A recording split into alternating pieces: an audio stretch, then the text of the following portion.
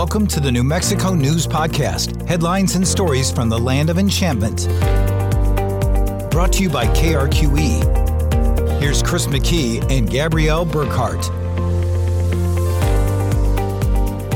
It's Tuesday, June 7th, and if you haven't noticed, there is a primary election today. And what that means, of course, is that Democrats and Republicans and Libertarians, they all get to pick who will represent their party on the ballot in November. Early voting wrapped up on Saturday. As of Friday afternoon, around 90,000 voters have already cast their ballots. Around 39,000 Republicans and 50,000 Democrats voted early. And depending on which party you're registered for, voters have some pretty different big decisions to make. It is a midterm election, as in the middle of President Joe Biden's first term. So there are some big questions about what happens nationally, and also how New Mexico's congressional seats tie into that. But there are also big questions about who will lead a couple of the state's largest offices. For one, of course, that is the New Mexico governor's office, and who will be the state's governor in 2023. There's also the question of who will be the state's next attorney general. Today, we're going to get into some of those races to watch out for in this primary election ahead of coverage tonight on KRQE News 13 and on KRQE.com. But joining us here to talk about the primary elections in New Mexico is Tim Krebs. He's a political science professor for the University of New Mexico, specializing in urban politics and public policy. Professor, thanks for being here. Thank you for having me. You got it. Well, let's start with what has become, I feel like, one of the most contentious races of the year. Perhaps you feel that way, but when you look at the campaigning for this race and some of the back and forth of the debates that we've seen, that's why I say this has been contentious. Excuse me. This is a family that doesn't need to be re-traumatized by you, because you have never. Gentlemen, I'm going to step in right there. Gentlemen, our viewers get nothing when you're speaking over each other and they can't understand. This is the Attorney General's primary on the Democratic side between State Auditor Brian Colon. My name is Brian Colon. Look, I've got a 20-year broad-based career in the law. I've got a lifetime of relationships, because I've fought for families. I've fought for New Mexicans. And the current Bernalillo County District Attorney, Raul Torres. My name is Raul Torres. We need people that have substance and experience. I'm a career prosecutor. I'm not a politician. But I think that's the kind of leadership that New Mexico needs when we think about the challenges that lie ahead. The debates have been pretty contentious. The advertising in some cases has been pretty blunt. Have you been surprised to see sort of the amount of sniping, I call it, that's come from this race? Is this out of the norm for a race like this, do you feel? No, I don't think so. The attacks and negative campaigning, if you will, is a function of the competitiveness of the race. And it's a function of the fact that you've got two candidates who are, have previous office experience. You've got one person who's the district attorney in Bernalillo County. You've got the other person who's the state auditor. So they're in office now. They're known figures. It's very competitive. So they're both able to raise money to fund their campaigns. And because it's so close, that's why it's negative. I've known Brian for a number of years. I've known him as a politician. I've known him as somebody who's been engaged in public life. But it wasn't until this last week that I thought he truly disqualified himself from public office. And I appreciate the feigned indignance that you have, Mr. Torres. But at the end of the day, shame on you for allowing that to happen. Your failed prosecution allowed that to happen. There's a need in campaigns to articulate what it is you're going to do once in office, and then to tell the voters why they shouldn't select the other person. The two candidates have really tried to focus on record, it seems. Torres says Colon has no record as a prosecutor prosecuting cases. My opponent has no experience as a prosecutor, none whatsoever. And you're going to hear him criticize my track record tonight. But he's never prosecuted a single case, not even a parking ticket. Colon says Torres is a failed prosecutor. What my opponent has is a failed track record of prosecution, a lifelong career as a prosecutor, yet at the end of the day, the numbers are abysmal. Do you think either of these messages is landing with voters any more so than the other? I think, it's difficult for Torres, in some ways to run away from the issue of crime. And so in that sense, Colon has an advantage. He can press that advantage. That's the kind of thing that's going to be I think is more salient to the voters, the actual crime issue, and the fact that, Torres is a part of the system of defending us against crime and prosecuting criminals and so forth. He's exposed, in a sense, on that.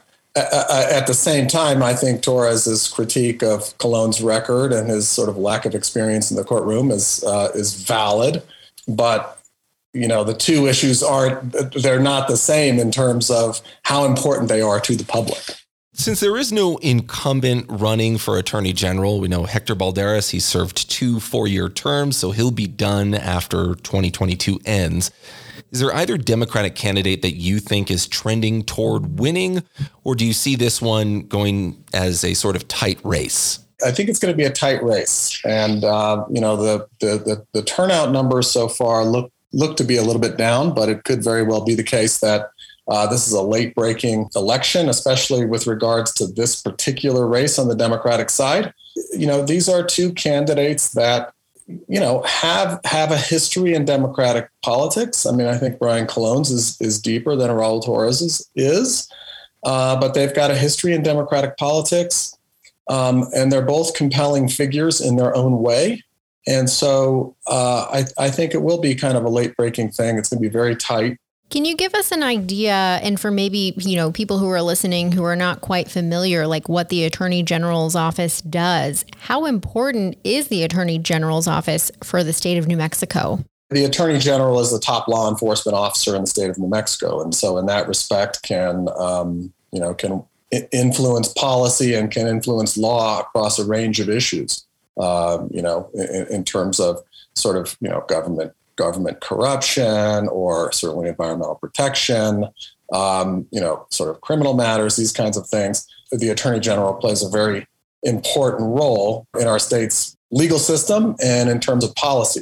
I mean, most of the stuff in terms of like criminal prosecutions occur at the local level, at the level of the counties, which is what Raul Torres is doing now. But it's definitely a platform for speaking out on, important law enforcement issues. When it comes to the AG, and when you look at the record of prior elections, the AG's office has typically gone to the Democrat over the last several elections. The Democratic primary winner will face Gallup attorney Republican Jeremy Gay. Do you feel it's fair to say whoever wins this AG's Democratic's race is likely to be a shoo-in or probably going to win the race in November? Yes, I think whoever wins the primary, it's tantamount to winning the election. Not only because of these historical patterns, but because I think, Democratic registration in the state is higher than Republican registration. And, just in terms of the experience and the profile of the candidates on each side and each party's ticket, I think the Democrats clearly have an advantage. So the combination of that history plus, the candidates who are running this cycle, I think it will go Democratic. I also wanted to ask you, you mentioned turnout being a little bit lower so far. When you heard those numbers that we sort of talked about at the top of the show there, about 90,000 voters having cast their ballots already, why do you say turnout is a little bit low? What would you expect? It's possible that you could have 100,000 or so in terms of, if we look at 2018, the number of in-person and absentee ballots, the total that were cast on a competitive Democratic gubernatorial race, right, primary in that cycle, there were about 78,000 or 79,000 absentee and in-person votes. This time around, it looks to be about 50,000 on the Democratic side, but there's no competition. On the Republican side, it's about 38,000. So the numbers are lower. It's hard to compare, though, because we're comparing across election cycles and we're comparing across offices. And so the comparisons don't exactly work. But in general, the number of absentee and in-person votes so far seems to be a little bit lower than in the last primary election. Let's talk about the Republicans now and the race for governor. 5 Republicans have qualified for the primary election, but only one will go head-to-head with current Democratic Governor Michelle Lujan Grisham. The Republican primary candidates are Rebecca Dow, Greg Zanetti, Ethel Meharg, Jay Block, and Mark Ronchetti. This too has been a contentious race with candidates sniping at each other. Rebecca Dow suggesting in one of her ads that Mark Ronchetti is a show pony, a TV blowhard. Ronchetti suggests Dow has a liberal voting record. And then you've got Jay Block suggesting he won the pre-primary convention, and that shouldn't be ignored. Has this race been more contentious campaigning than expected? A little bit, in the sense that, Ronchetti has clearly done the best overall in terms of raising money. He was a Senate nominee in the last contest for U.S. Senate, and he's got statewide name recognition as a consequence, not only of that previous run, but also because he's he's a weatherman and is on TV all the time. He's got broad statewide name recognition. Money raising is one of those kinds of, it's a tell in politics, right? If you're raising money, it means that people think you're going to be competitive. So in the sense of that, this has become a bit more contentious than you might have predicted, especially in regards to some of the pre-election polls that we've seen, where it appears that Ronchetti's got a sizable lead. But you still got, Rebecca Dow, who, is trailing him, still running pretty hard, running pretty aggressively, and staying on TV. And so that's an interesting dynamic within the GOP this year, for sure. It'll be interesting to see how they attempt to mend fences after the primary, because that's going to be important as we move forward. I guess you could say party on party violence, so to speak, the candidates sniping at each other. It's always interesting to see which races that happens in, I feel, when you look at primaries, and not every primary is going to be the same, right? Sometimes, in those 4-year cycles, you see it might be Congressional District 2 this cycle, and then maybe it's the Republican governor's race, or then maybe it's the Democratic AG's race or whatnot. Yeah, and one of the things that happens in primaries is that, because the candidates are basically the same on the issue positions, their issue positions don't diverge all that much.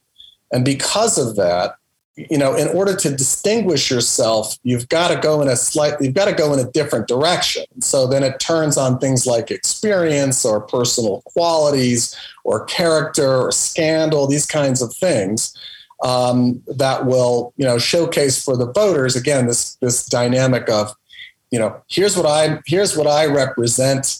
And oh, by the way, here's what my main opponent represents.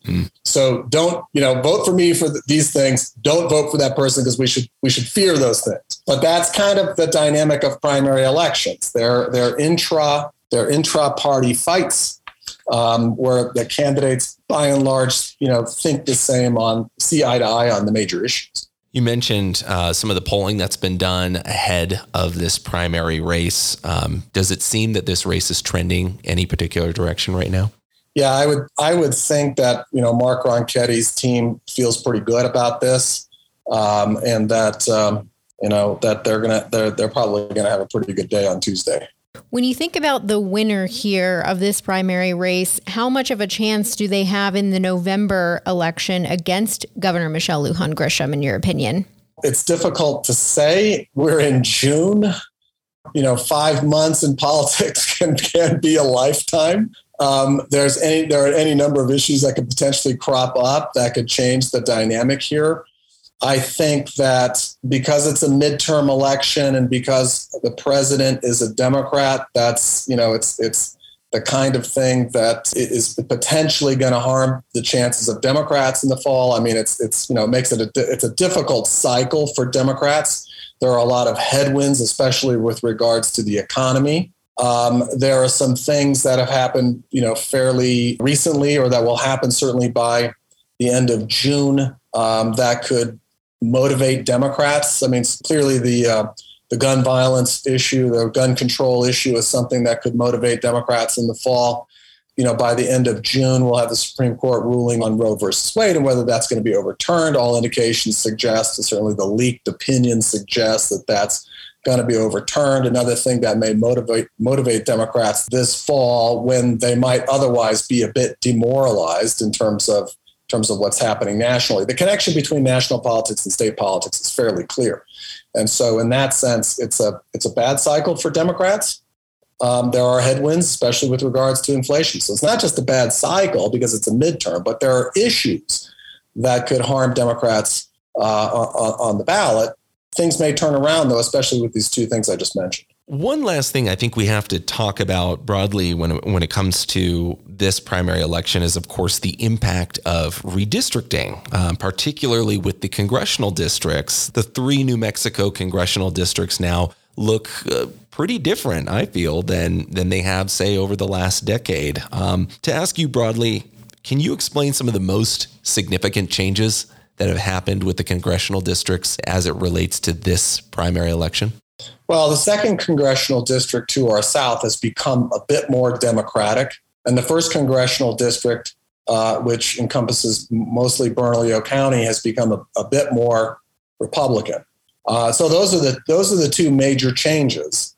And so, depending on the outcome of the Democratic primary in the 2nd congressional district, who gets selected there. I think there are two quality candidates running, for that contest. People, and by quality, I mean people who've held elective office, have been involved, and so that can affect things. Again, about a tough cycle for Democrats. So I wouldn't bet on the Democrat necessarily in the general election in the 2nd congressional district, and likewise in the 1st congressional district, I wouldn't bet against the Democrat, although it's not going to be. Probably not going to be as easy as it's been in previous cycles because of redistricting. So I wanted to talk a little bit more about Congressional District 2. There are 2 candidates on the Democratic primary ballot there. Gabe Vasquez, he's a Las Cruces city councilor, and Darshan Patel, a family medicine physician in Lovington, who are running for the opportunity to take on Yvette Harrell in November, the state's lone Republican member of Congress. With redistricting adding more Democrats in CD2, what does this mean for the Democratic chances in November? Again, it means they're improved in a general sense, but again, it's a tough cycle for Democrats. And so while it may be more competitive in the general election, I still think the district leans Republican. And so it's going to be an uphill fight. But the fact that you've certainly got candidates who are well qualified, intelligent, hardworking, and at least in one case, you've got somebody with political experience, some name recognition, who's been out front and very aggressive. Something could happen down there, but I would still say that it's advantage Republicans in the 2nd congressional district. You mentioned those headwinds for Democrats. We're also looking at a re-election cycle for candidates in CD1 and CD3, that being Melanie Stansbury is running for essentially her first election. She, of course, won in a special election for CD1 to fill the seat of Deb Haaland, who was appointed to be President Biden's Interior Secretary. But then you've also got Teresa Leger Fernandez, who is running now for her 2nd term as a congresswoman. They're both going to face Republican challengers, of course, but we know, as you had mentioned, these are seats that have gone to Democrats for many, many cycles. It's been, I think, more than 10 years for both of them in both of those districts. You mentioned the headwinds as well. Do you feel that we should put more eyes on those sort of congressional races as they come closer towards November, or do you feel that those probably are still going to continue to lean Democratic? I think they're both going to lean Democratic. Now, I mean, as far as what media should focus on, what the people generally should focus on, what attention is given, that's a function of the competition. It's a function of the thing that drives media cycles and so forth, and public attention is when there are close contests. We tend to focus on those ones and ignore the other ones, or at least not pay as much attention to them. It's interesting in CD1, it used to be, forever. It was a really competitive district for a very long time. It was a very competitive district going back to when Heather Wilson was the member of Congress from this area. And then over the last several cycles, as a consequence of redistricting, it became more Democratic, and then so it was kind of like a shoo-in for Democrats. It's still that way, although it's a bit less democratically dominated in this cycle. On this ballot, there are, of course, sheriff's races to keep an eye on in Bernalillo and Santa Fe County. But is there anything else that you're watching or that people should keep an eye on for this primary election? I think on the Democratic side, some of the statewide elections are going to be close. They've been sort of interesting ones and sort of competitive back and forth, especially the treasurer's race. So statewide, I think there on the Democratic side, there are some interesting contests there. I think too, in terms of the state house on the Democratic side, there are some interesting primaries shaping up that are pitting more conservative Democrats against more progressive Democrats. So it's going to be really interesting to see a bit of a split in the Democratic caucus on the House side between progressives and conservatives. And so, that's going to play out in a handful of races on the Democratic side. So I'll be looking at those. It'll be a busy night for everybody. So do you usually stay up and watch all the races throughout like 11 o'clock, 12 too? I do. I do. As I tell my students, when I was a young person, I always really look forward to Super Bowl Sunday. And I said my Super Bowl Sunday has been replaced by election days. Yeah. And it doesn't I still watch the Super Bowl, of course, but I love election days, primaries, odd year elections, mayor. I like them all, so I do stay up and watch. So we'll be sure to keep a close eye on all of these races here tonight, updating people on air on KRQE News 13, but also online on KRQE.com. I'd encourage you to check it out. Curtis Segarra and I will be live streaming throughout the night with an up-close look at all of the different races as the numbers come in. We will be live streamed basically all evening. So if you go to KRQE.com, you can interact with us there through the video feed. And also, if you're on Twitter, you can @ me at Chris McKee TV. You can also email me at chris.mckee on krqe.com and get involved in the conversation. It is a lot of fun to be able to bring you these results as they're happening through the night. Yeah, and if you're listening to this on Tuesday, remember the polls close at 7 o'clock p.m., so there is still time to go out and vote. We mentioned one of the tight races, the Attorney General's race. I will be out in the field this evening covering Raul Torres's campaign. Annalisa Pardo, one of our reporters, will be covering Brian Colon's campaign, so we will be sure to keep you all posted on that race. We've got other reporters covering other races for this primary election, so be sure to keep a close eye on KRQE.com and on air at KRQE News 13. We'll have another episode for you all next week of the New Mexico News Podcast. In the meantime, you can also reach me. I'm Gabrielle.Burkhart at KRQE.com via email and gburknm on social media. Thank you for listening.